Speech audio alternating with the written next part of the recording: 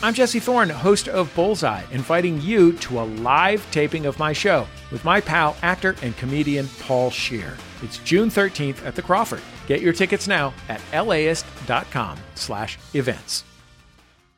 On Inheriting, Bao Trong was born in the U.S., but he longs for Vietnam, a country his father left behind. Being homesick for a place that's never been home. So how does he tell his dad that? Listen to Inheriting from LAist Studios and the NPR Network, wherever you get your podcasts.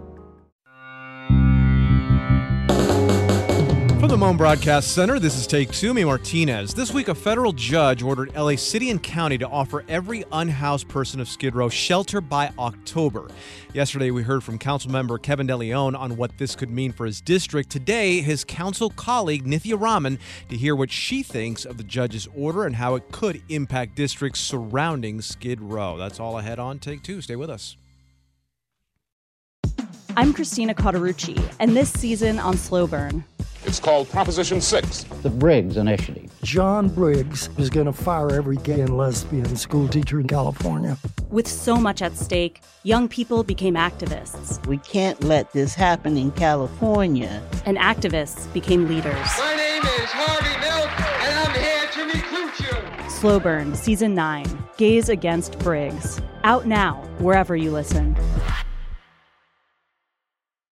I'm Jesse Thorne, the host of Bullseye, inviting you to a taping of my show with my pal, actor, comedian, podcaster, memoirist, Paul Scheer. Hey, Paul. That's me. Hey, Jesse, I am so excited to join you to talk about my brand new book, Joyful Recollections of Trauma. We're going to have a great time at the Crawford on June 13th. Come on out. Get tickets now. laist.com/events.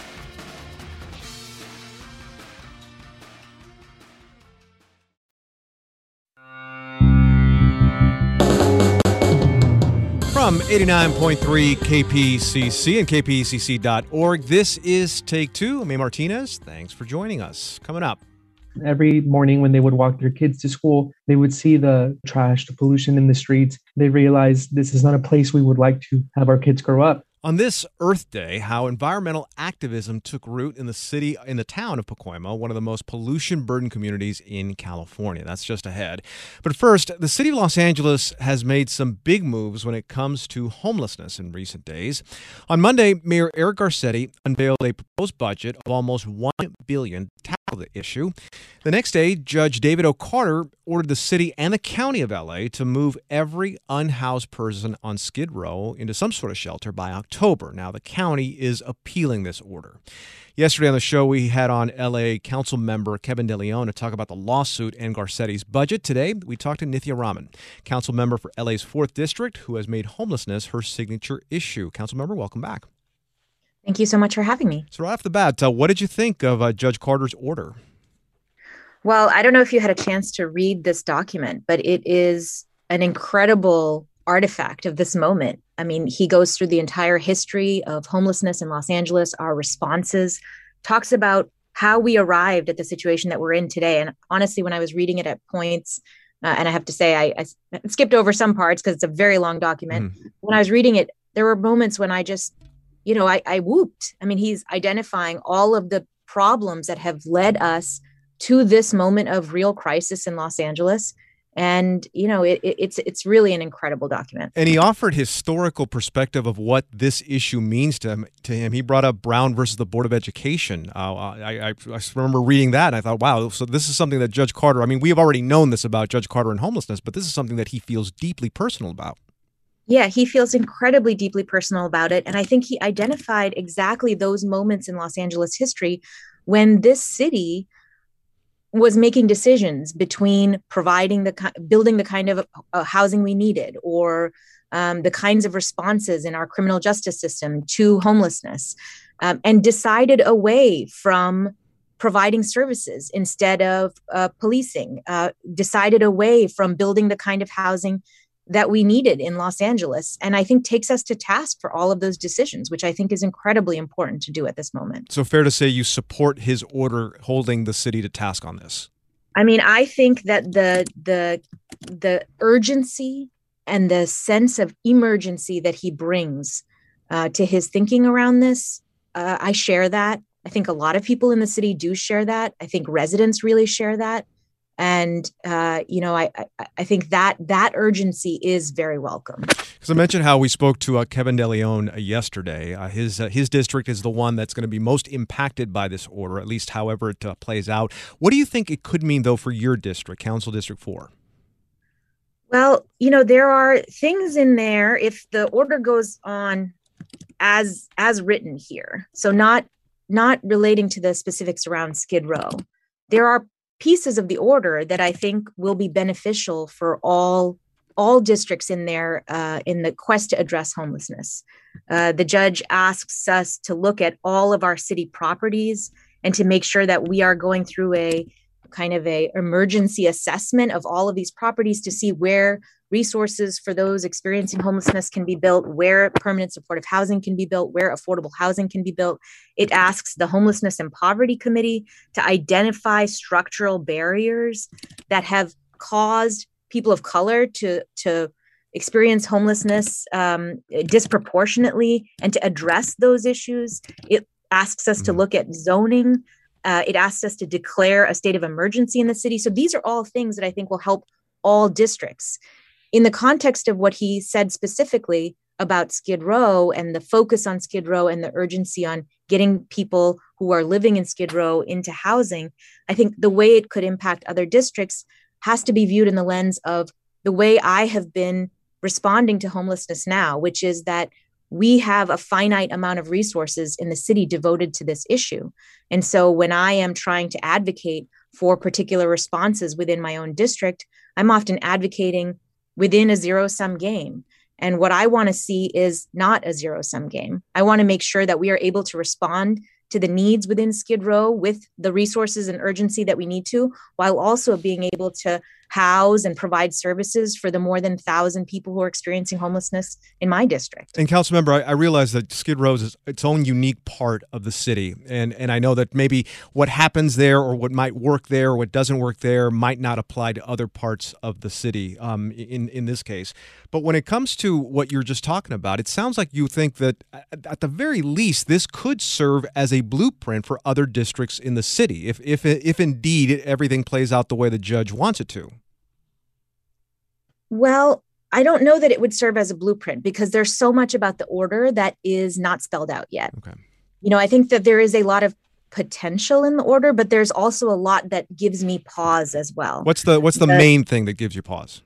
Well, I think that one of the issues in the order is really about what kind of shelter or housing is being provided to people who are experiencing homelessness right now. Is it a shelter bed in a congregate shelter? Is it an interim shelter opportunity? Is it a motel or hotel room that is on the way to permanent housing? Or is it a permanent, a unit of permanent supportive housing? Those housing options are very, very different. And I think even the experience in Orange County, where the judge worked before, resulted in many people being moved into congregate shelters, which later were found to have, deteriorating conditions and difficulties for those individuals, and a lot of people who could not move from those shelter beds into permanent housing. And so I think how we house is as important as the act of providing shelter and housing. And so I think it, flooding the zone with outreach, with services, and with housing is the way to go. Exactly how you do it, that will determine whether this is a way that we can actually take it forward. So can I interpret what you said in terms of what you think about the housing that's provided? Is it just the actual structure and thing itself, or what it represents at what a next possible step from that could be? Well, I think there's a real difference between a bed and a congregate shelter, which if that's considered to be adequate shelter as under this order, to me, that doesn't actually address the issue of homelessness. If you're living in a shelter, to me, you're still unhoused. You still don't have a home. That is not a solution. What I want to get to is a place where we're really, investing in long-term interim housing and permanent housing that can really get people off of the streets permanently, really end the condition of homelessness. And to me, that would be the kind of investment that we really need. I mean, the mayor's budget, for example, had a lot more money going towards things like Project Home Key and Project Room Key, which are investments in hotel rooms and in purchasing hotels and motels. That is adding to our housing stock here in Los Angeles. That's exciting to me. And those are the kinds of investments and the kinds of ways in which we should be directing our resources in the city to make sure we're having the greatest impact that we can. And Councilmember, I want to ask about that budget in just a second. I want to go back really quick to what you mentioned when it comes to adequate shelter and that definition and what it means. So if you were to be able to define it for the entire city of Los Angeles, what does adequate shelter mean for Nithya Raman? I want to look at what has worked to help people get off of the streets. And when I look at the recent months and the success of getting people into Project Room Key, for example, which has been criticized rightly for some of the limitations around it, but offering non-congregate shelter options, a room with a door that you can close, that really works. That's appealing for people. That's easy for people to accept when they're experiencing homelessness, and I think it's a great way to provide an interim housing option that really meets the needs of those experiencing homelessness. Doesn't that require more space, a different kind of commitment that maybe the city can't afford, or the space that maybe we don't have? Well, we've been looking at some innovations in this space that I think are promising. There are these tiny homes where that are coming up in different places.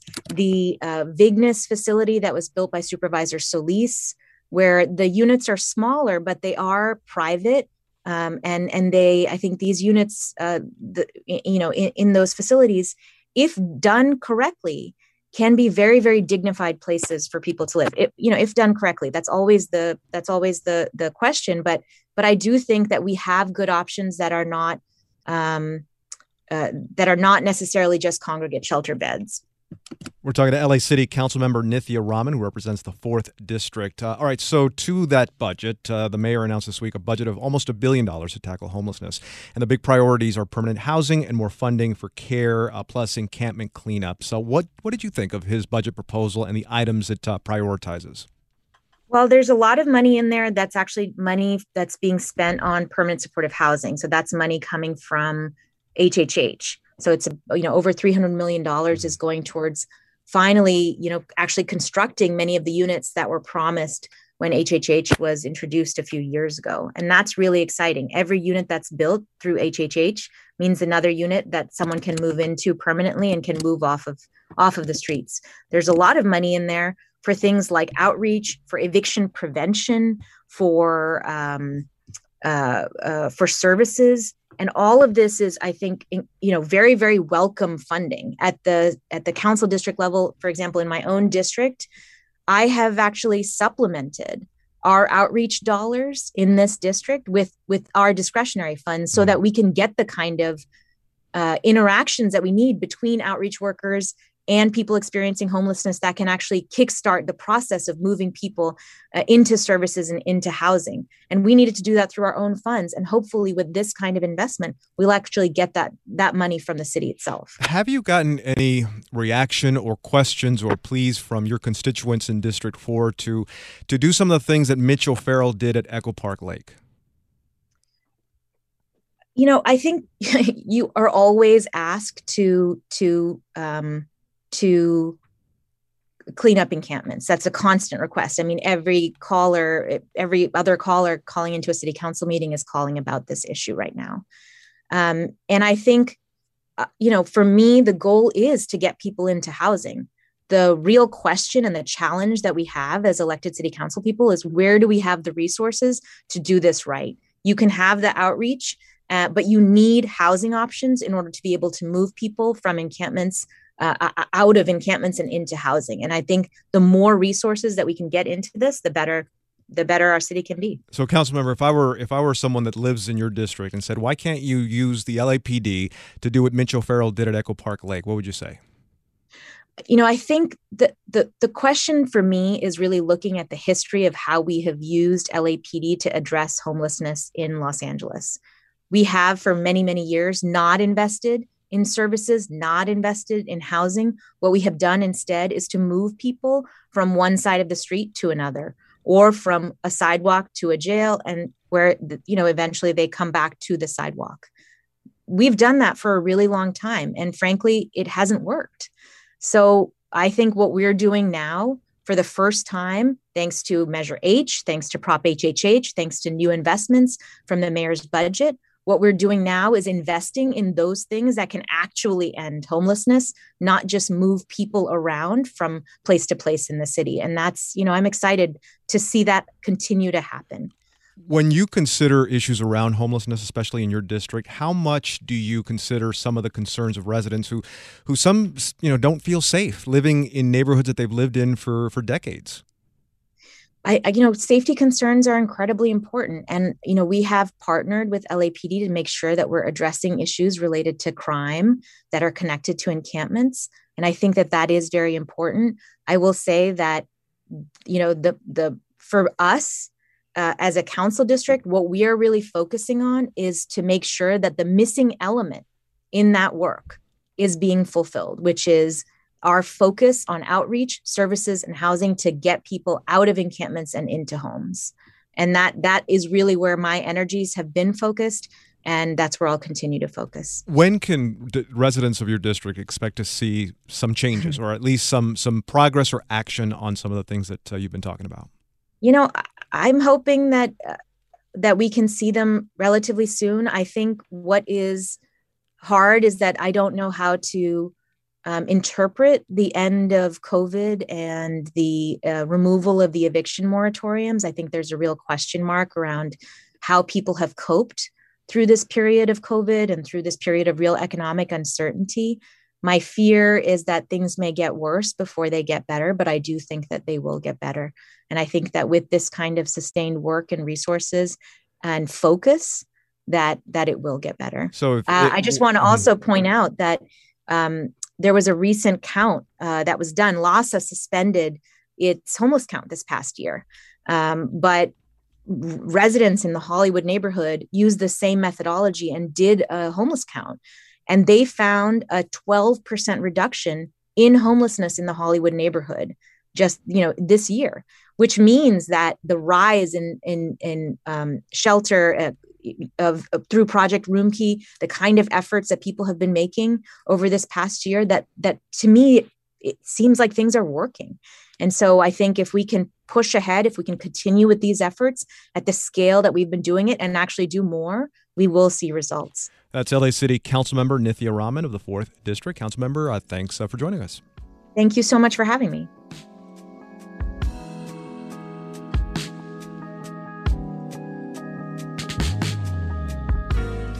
All right, about that budget that Eric Garcetti proposed this week, we're going to have Libby Dankman join us to break it all down when Take Two continues. Stay with us.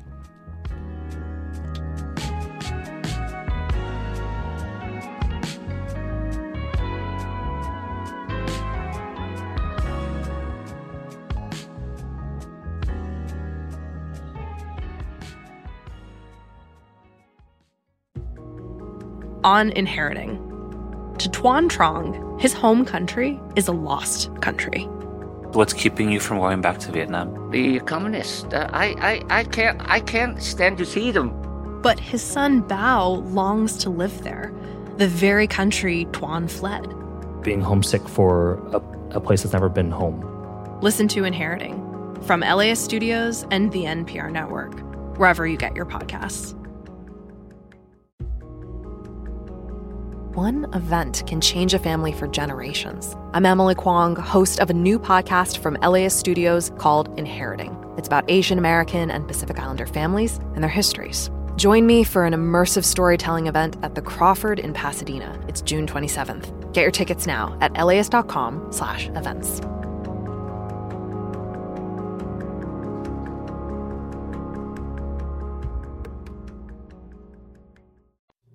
Let's go cruising to the park, cruising after dark. Let's go out,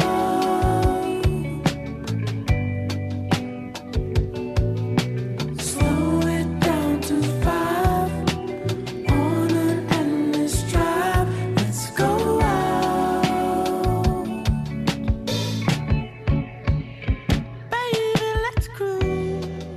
Back now with more Take 2 on 89.3 KPCC and streaming on the KPCC app. I'm Martinez.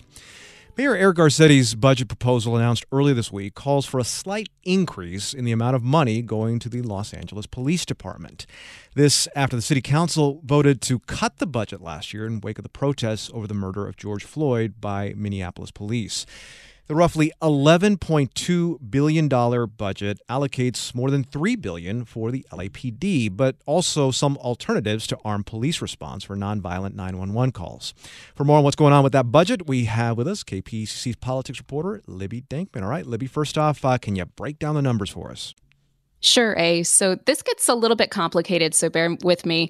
City budget analysts argue that this budget actually represents a 5% reduction year over year for the LAPD because they are comparing the new proposal to the 2021 adopted budget.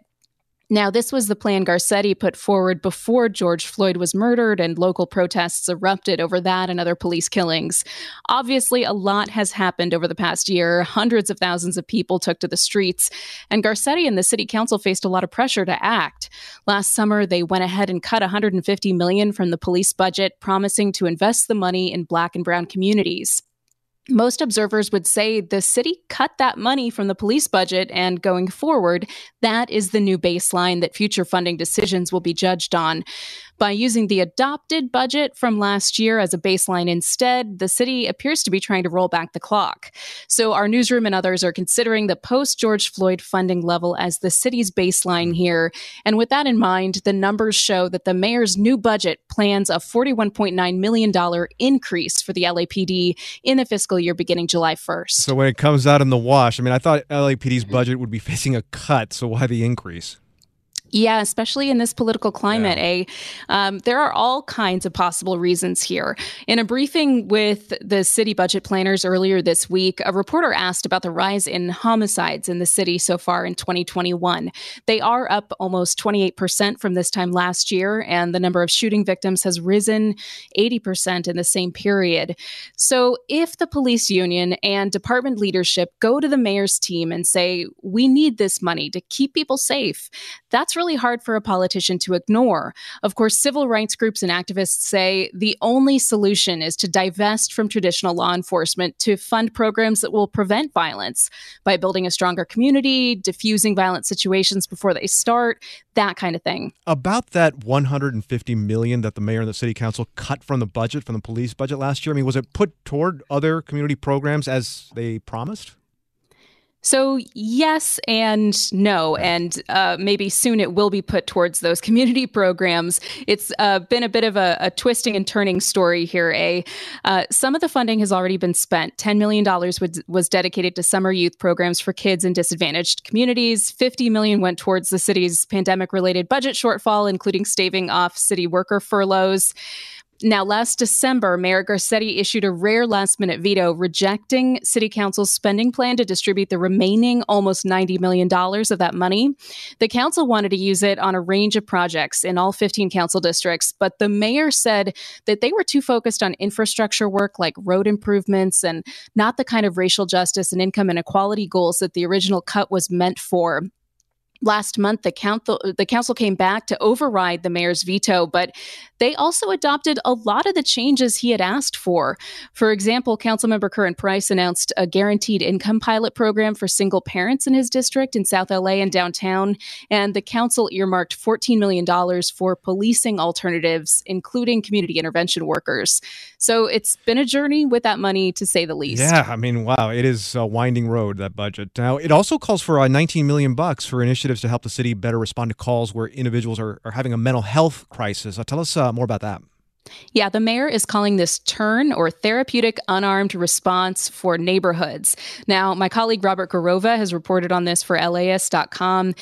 This is an umbrella term that includes a combination of initiatives, including $10 million for alternative mental health crisis response, $2.2 million going to these therapeutic transport pilots, which are vans that have clinicians going out countywide to respond to nonviolent mental health calls. That program has already existed, but this budget includes the money to fund it, and $3 million for a pilot program in Venice and Hollywood that would send unarmed specialists to respond to crises involving unhoused Angelenos. The mayor also pledged to increase the city's investment in the gang reduction and youth development program, which is called GRID. That contracts with community intervention workers instead of police officers to try to break cycles of violence in neighborhoods. Now, these are the type of programs that community groups have been clamoring for, but $19 million, in a budget that's almost $11.2 billion, is not going to satisfy most activists who want to truly divest from law enforcement. It's like a drop in the ocean in terms of budget. Now, for most of the last 12 months, it's really been doom and gloom for city finances. But now the city's getting a big, giant infusion from the Biden administration. Big picture, Libby, what does the federal relief money mean for Los Angeles? No question. Garcetti and other local leaders are breathing a sigh of relief due to the American Rescue Plan the president signed last month. The city of LA is in line to receive $1.3 billion, which is allowing the mayor to restore pandemic-era cuts to most city departments. The homelessness budget growing to $1 billion is probably the most visible element of the mayor's budget. I know you guys have been talking about that this week. He's also planning to use almost $700 million to refill the depleted rainy day funds that city leaders were forced to almost completely drained during the height of the pandemic.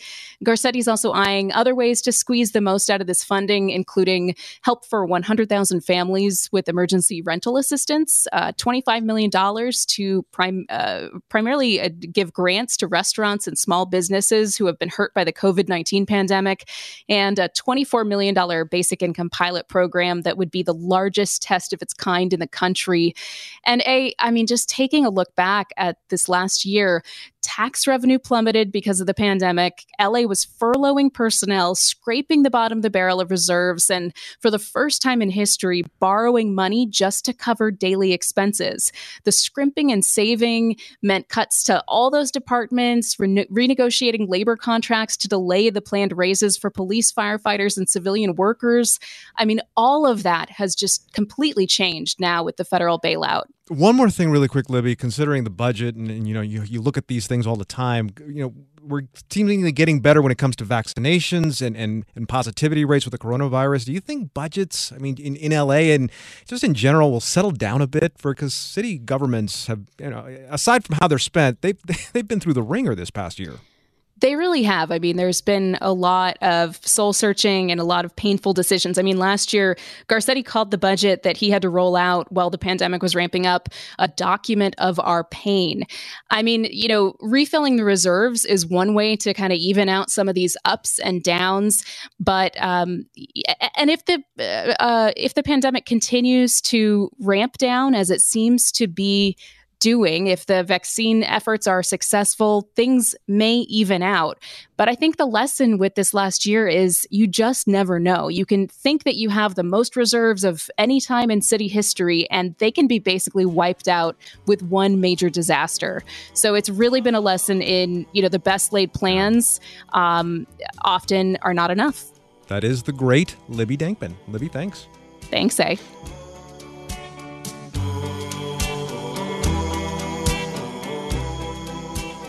The LA neighborhood of Pacoima is in the northeast San Fernando Valley, surrounded by the 5, the 118, the 210 freeways, and Pacoima is packed also with gravel pits and recycle centers, and those two factors means that there's a lot of pollution, some bad pollution. Some of the worst in LA is in Pacoima. We'll hear how decades of this is being felt today when Take Two continues. Stay with us. Flash flood warnings across Coachella Valley. The journalists of LAist work for you. I'm Erin Stone, the climate emergency reporter at LAist. Desalination really should be considered as a last resort. I bring you the information and connections you need to understand, cope with, and prepare for the changes caused by the climate emergency. Potential for what's called land spouts, which are basically like mini tornadoes. LAist, independent journalism, fact-based journalism. Stay beside me, here beside me,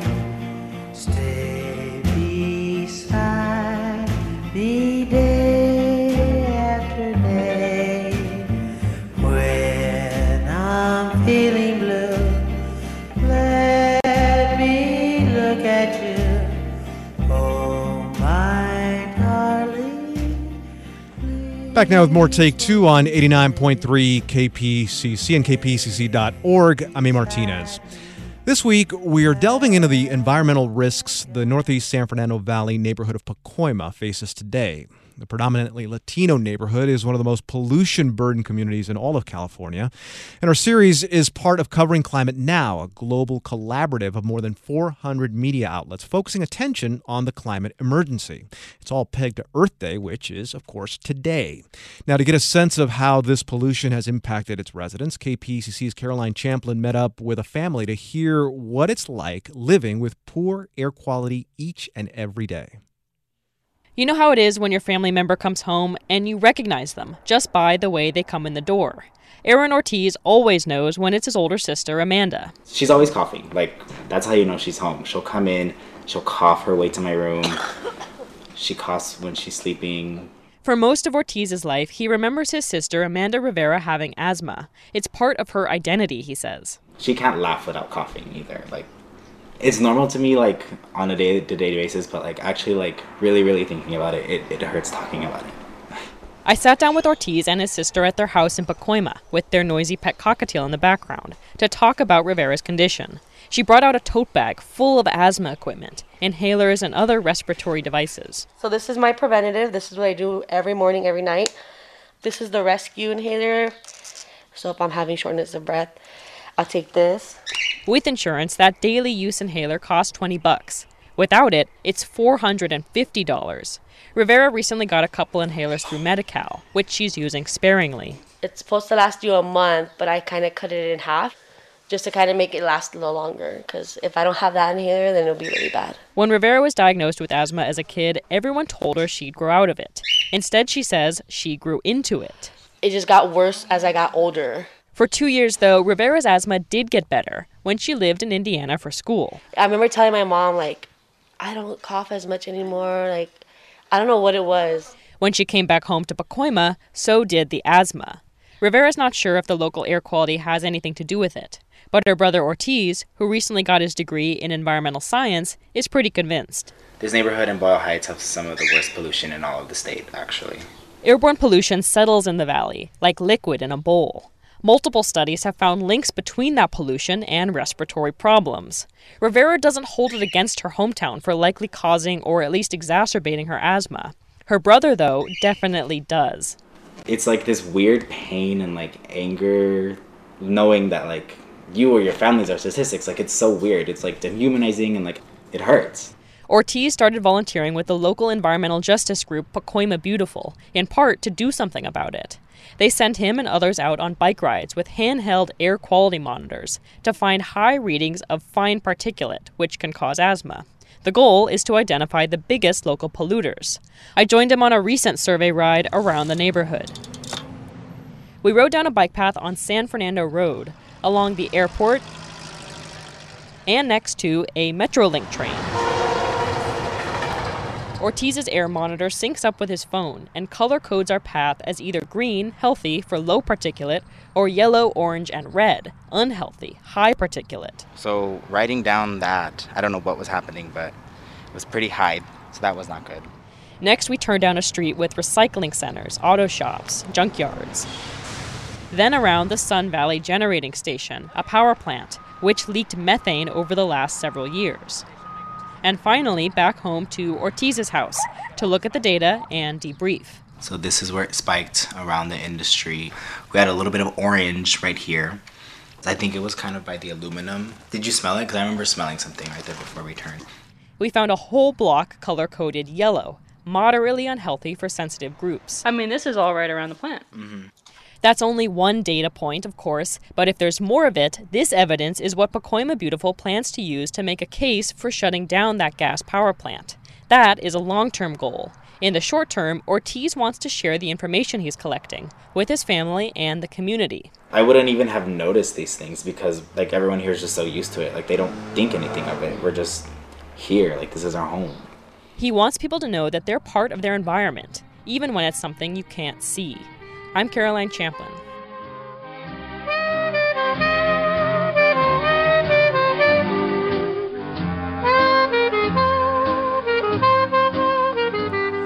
All right, so you just heard some of the effects of pollution in the LA neighborhood of Pacoima. That's in the northeast San Fernando Valley. Coming up next, we'll talk to some of the residents that are doing something about it, trying to clean up what they've been breathing in by using politics in that fight. That's next when Take Two continues in about 60 seconds. Stay with us.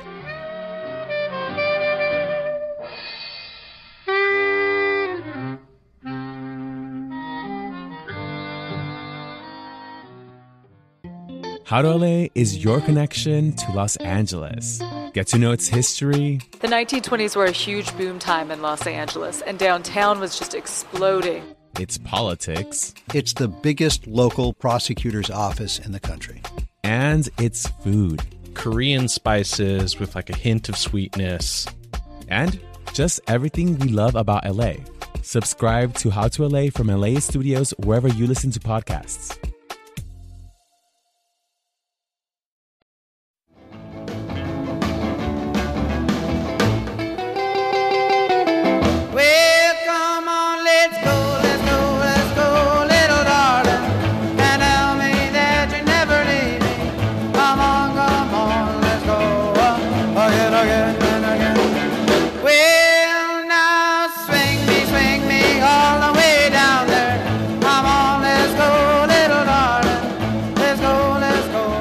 Pacoima resident right there, Richie Valens. Back now with more Take Two on 89.3 KPCC and wherever you get your podcasts. May Martinez.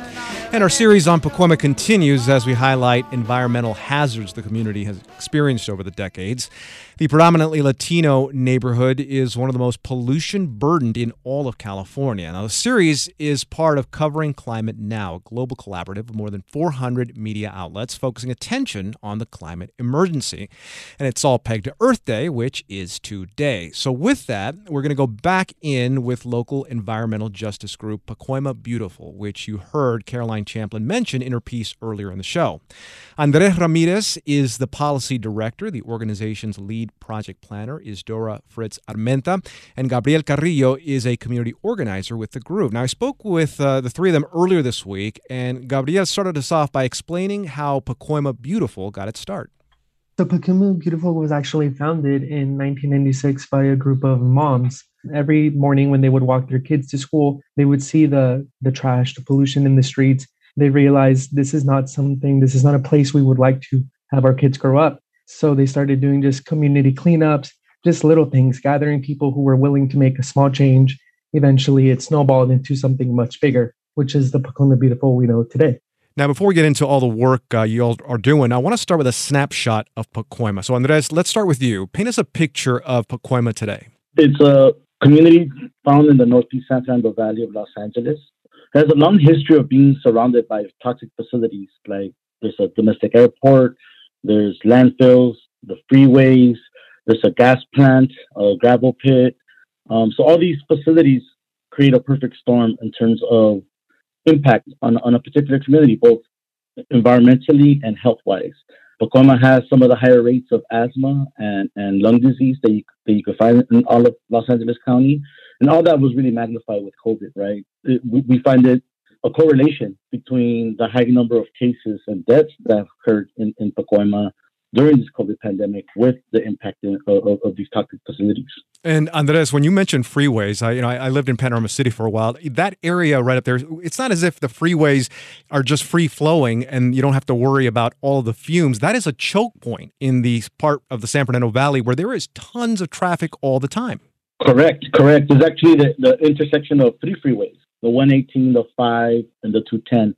All these not only have regular traffic of people commuting, but also very heavily commuted by heavy diesel trucks, which really cause a lot of impact on the air quality. Now, Dora, walk us through some of the environmental issues that Pacoima deals with today. On top of COVID, we've also seen issues around the Valley gas plant where there was a leak for years and the community didn't know about that. And there was also the plane crash at Whiteman Airport that, not only are community members kind of, shocked, they constantly hear the noise pollution and the pollution that just comes from those small planes. There's, the everything else, the freeways and the car dismantlers. Yeah, and Dora, I mean, you walk around that neighborhood of Pacoima, and you mentioned all of the different things that are there, that are businesses there, that are industries there, but people have to breathe in the after effects of all that stuff. Exactly. And so, as an organization, that's what we focus to change, to let folks know about how we can enact change around some of these issues, whether it's rallying kind of our community base to make sure that we're asking the Valley gas station to make changes to move towards green energy. We want to make sure that this is a community that folks can raise families and that, has a brighter, greener future. Andres, what are some of the sources of pollution in Pacoima? A lot of it is the emissions from the facilities, right? So like Dora mentioned, White Man Airport is a domestic airport that runs 24/7. There's the emissions that come from the planes. They're small planes, but still, it's regular emissions. They also have a fueling facility and an oil recycling facility on site. The Valley Generating Station is emitting, greenhouse gases from the natural gas burning process, including methane and gases that are invisible but constantly being exposed. And then there's also the landfills, right, where a lot of the waste from the county is brought and incinerated, and all those fumes are being put out into the air. On top of that, of course, is the regular emissions from the exhaust from the cars, like we mentioned earlier, right? There's the regular traffic of people from this choking point of all the freeways out here in the valley, and specifically from the diesel trucks, right? The big commercial diesel trucks that emit heavy amount of contaminants into the air. Gabriel, what concerns have community members expressed when it comes to these sources of pollution in the neighborhood? The biggest concern for most community members has been the particulate matter in the air. A lot of it recently because of the Valley Generating Plant, but there's also the emissions from the cars. And the fact that all of these folks that live in this area are what people would call essential workers, they're constantly in danger of these particular matters. It's not like they really can leave the area. They don't have time to go elsewhere or move elsewhere. So the air is the biggest concern for most people. Andres, as policy director for the organization, what are some of the changes that you're currently advocating for? Well, one of the major changes really is shifting the city and county from burning fossil fuels to clean energy future. Really taking the lead from what the rest of the country is doing, or the rest of the world is doing, frankly, right? In terms of combating the impacts of climate change.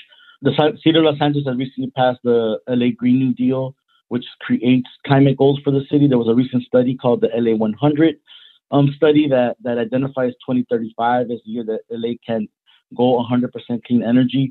These are the type of policies that we're really advocating for, on top of also actionable items like closing the gas plants in our community, closing toxic facilities and thinking of better, cleaner alternatives for their community.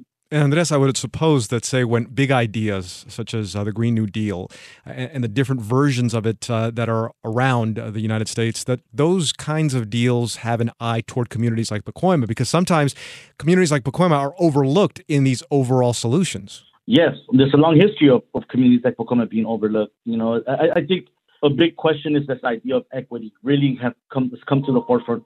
And it's really tied in also to the conversation of racial justice, right? The racial injustice in the society that we live in right now, how it manifests in terms of how the city has been planned, right?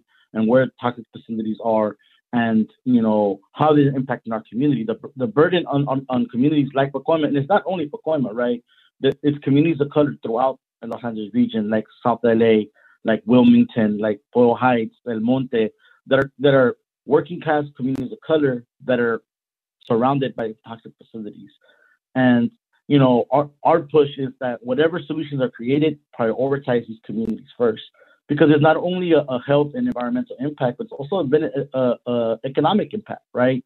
If there's an opportunity to shift to a new industry that can create jobs, we really believe those jobs should be concentrated in the communities that were impacted first. This is an opportunity to start breaking down those cycles of poverty that have really burdened a lot of our communities. We're speaking with Pacoima Beautiful's Policy Director, Andres Ramirez, Lead Project Planner, Dora Fritz Armenta, and Community Organizer, Gabriel Carrillo. Dora, what about you? What are some of the projects that you're working on and some of your goals there? Pacoima Beautiful is working with a group of 9 partner organizations that make up the Green Together Collaborative.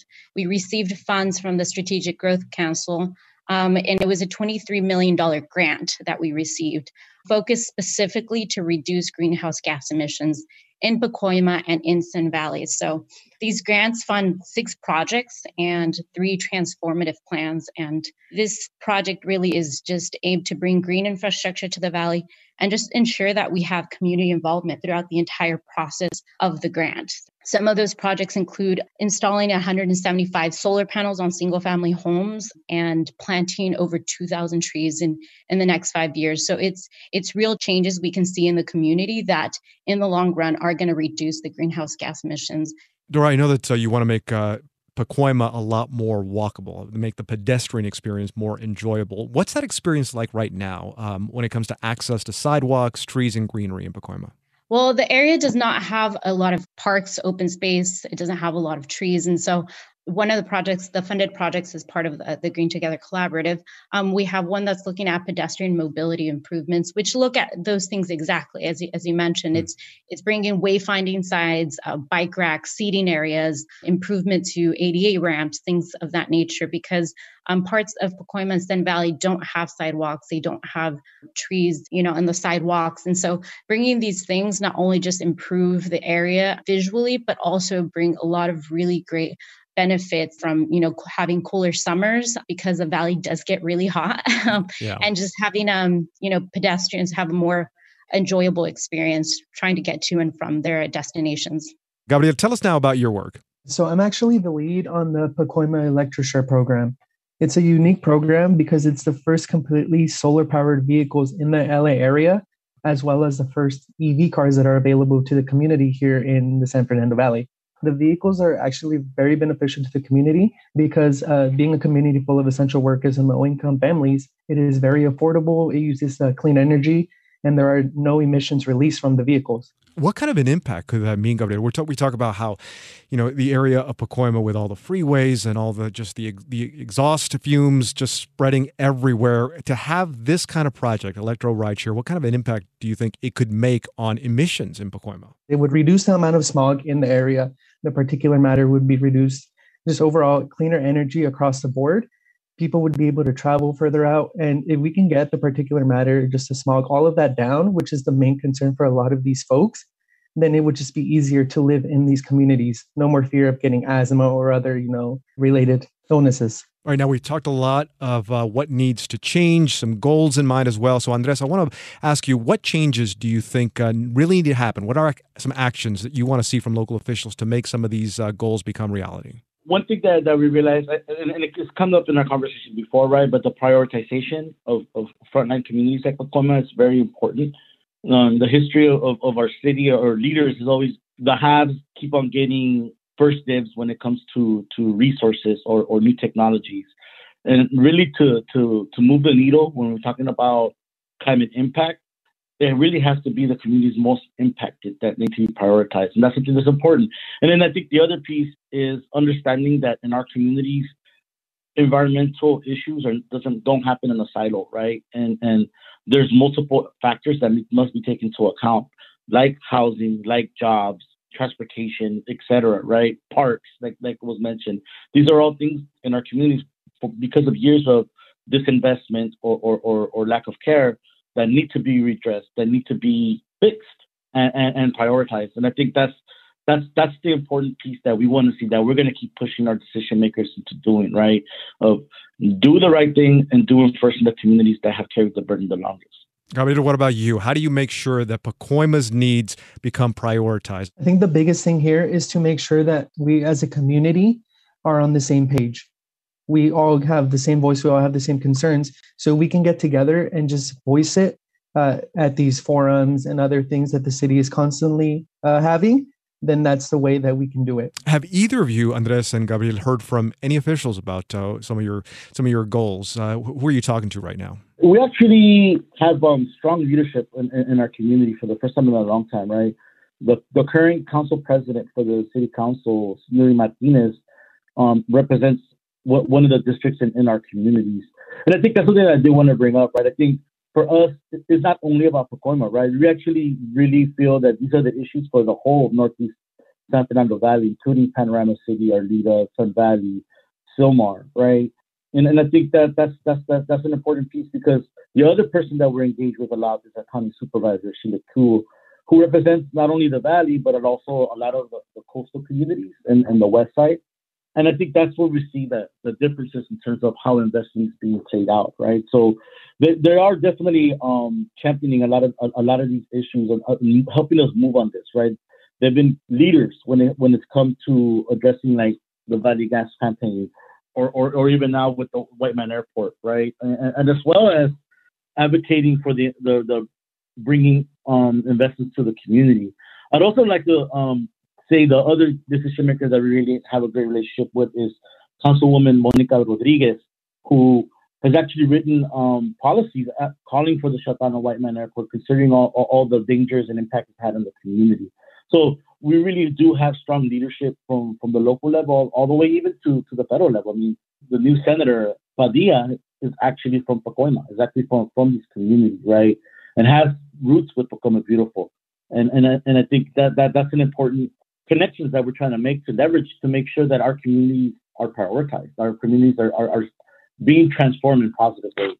All right, last word goes to you, Dora. What are some immediate and long-term actions that could address the environmental risks Pacoima experiences today? I think a lot of that work, we're already doing. A lot of the work that we do around policy, and a lot of the work that we do with our community, that ensures that we kind of start moving the needle little by little.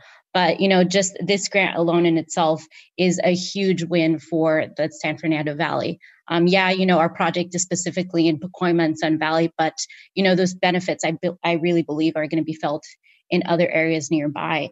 We've been talking to Andres Ramirez, Policy Director at Pacoima Beautiful, Lead Project Planner Dora Fritz Armenta, and Gabriel Carrillo, Community Organizer with the group. My thanks to all three of you. Thank you for having us. Thank you for having us.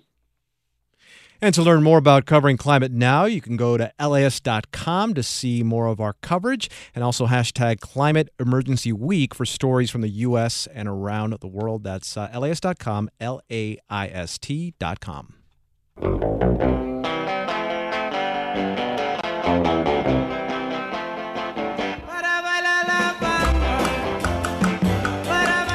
All right, if you missed any part of Take Two, just head on over to wherever you get your podcasts, and there we will be waiting to be heard by you. You can also find us on Twitter. We're at Take Two. That's at Take Two. I'm there as well, at amartinezla. That's at amartinezla. And that's good for Twitter and Instagram for your social media convenience. Thanks for listening. Thanks for trusting us with your time. Take Two is back tomorrow at 2. Marketplace is next.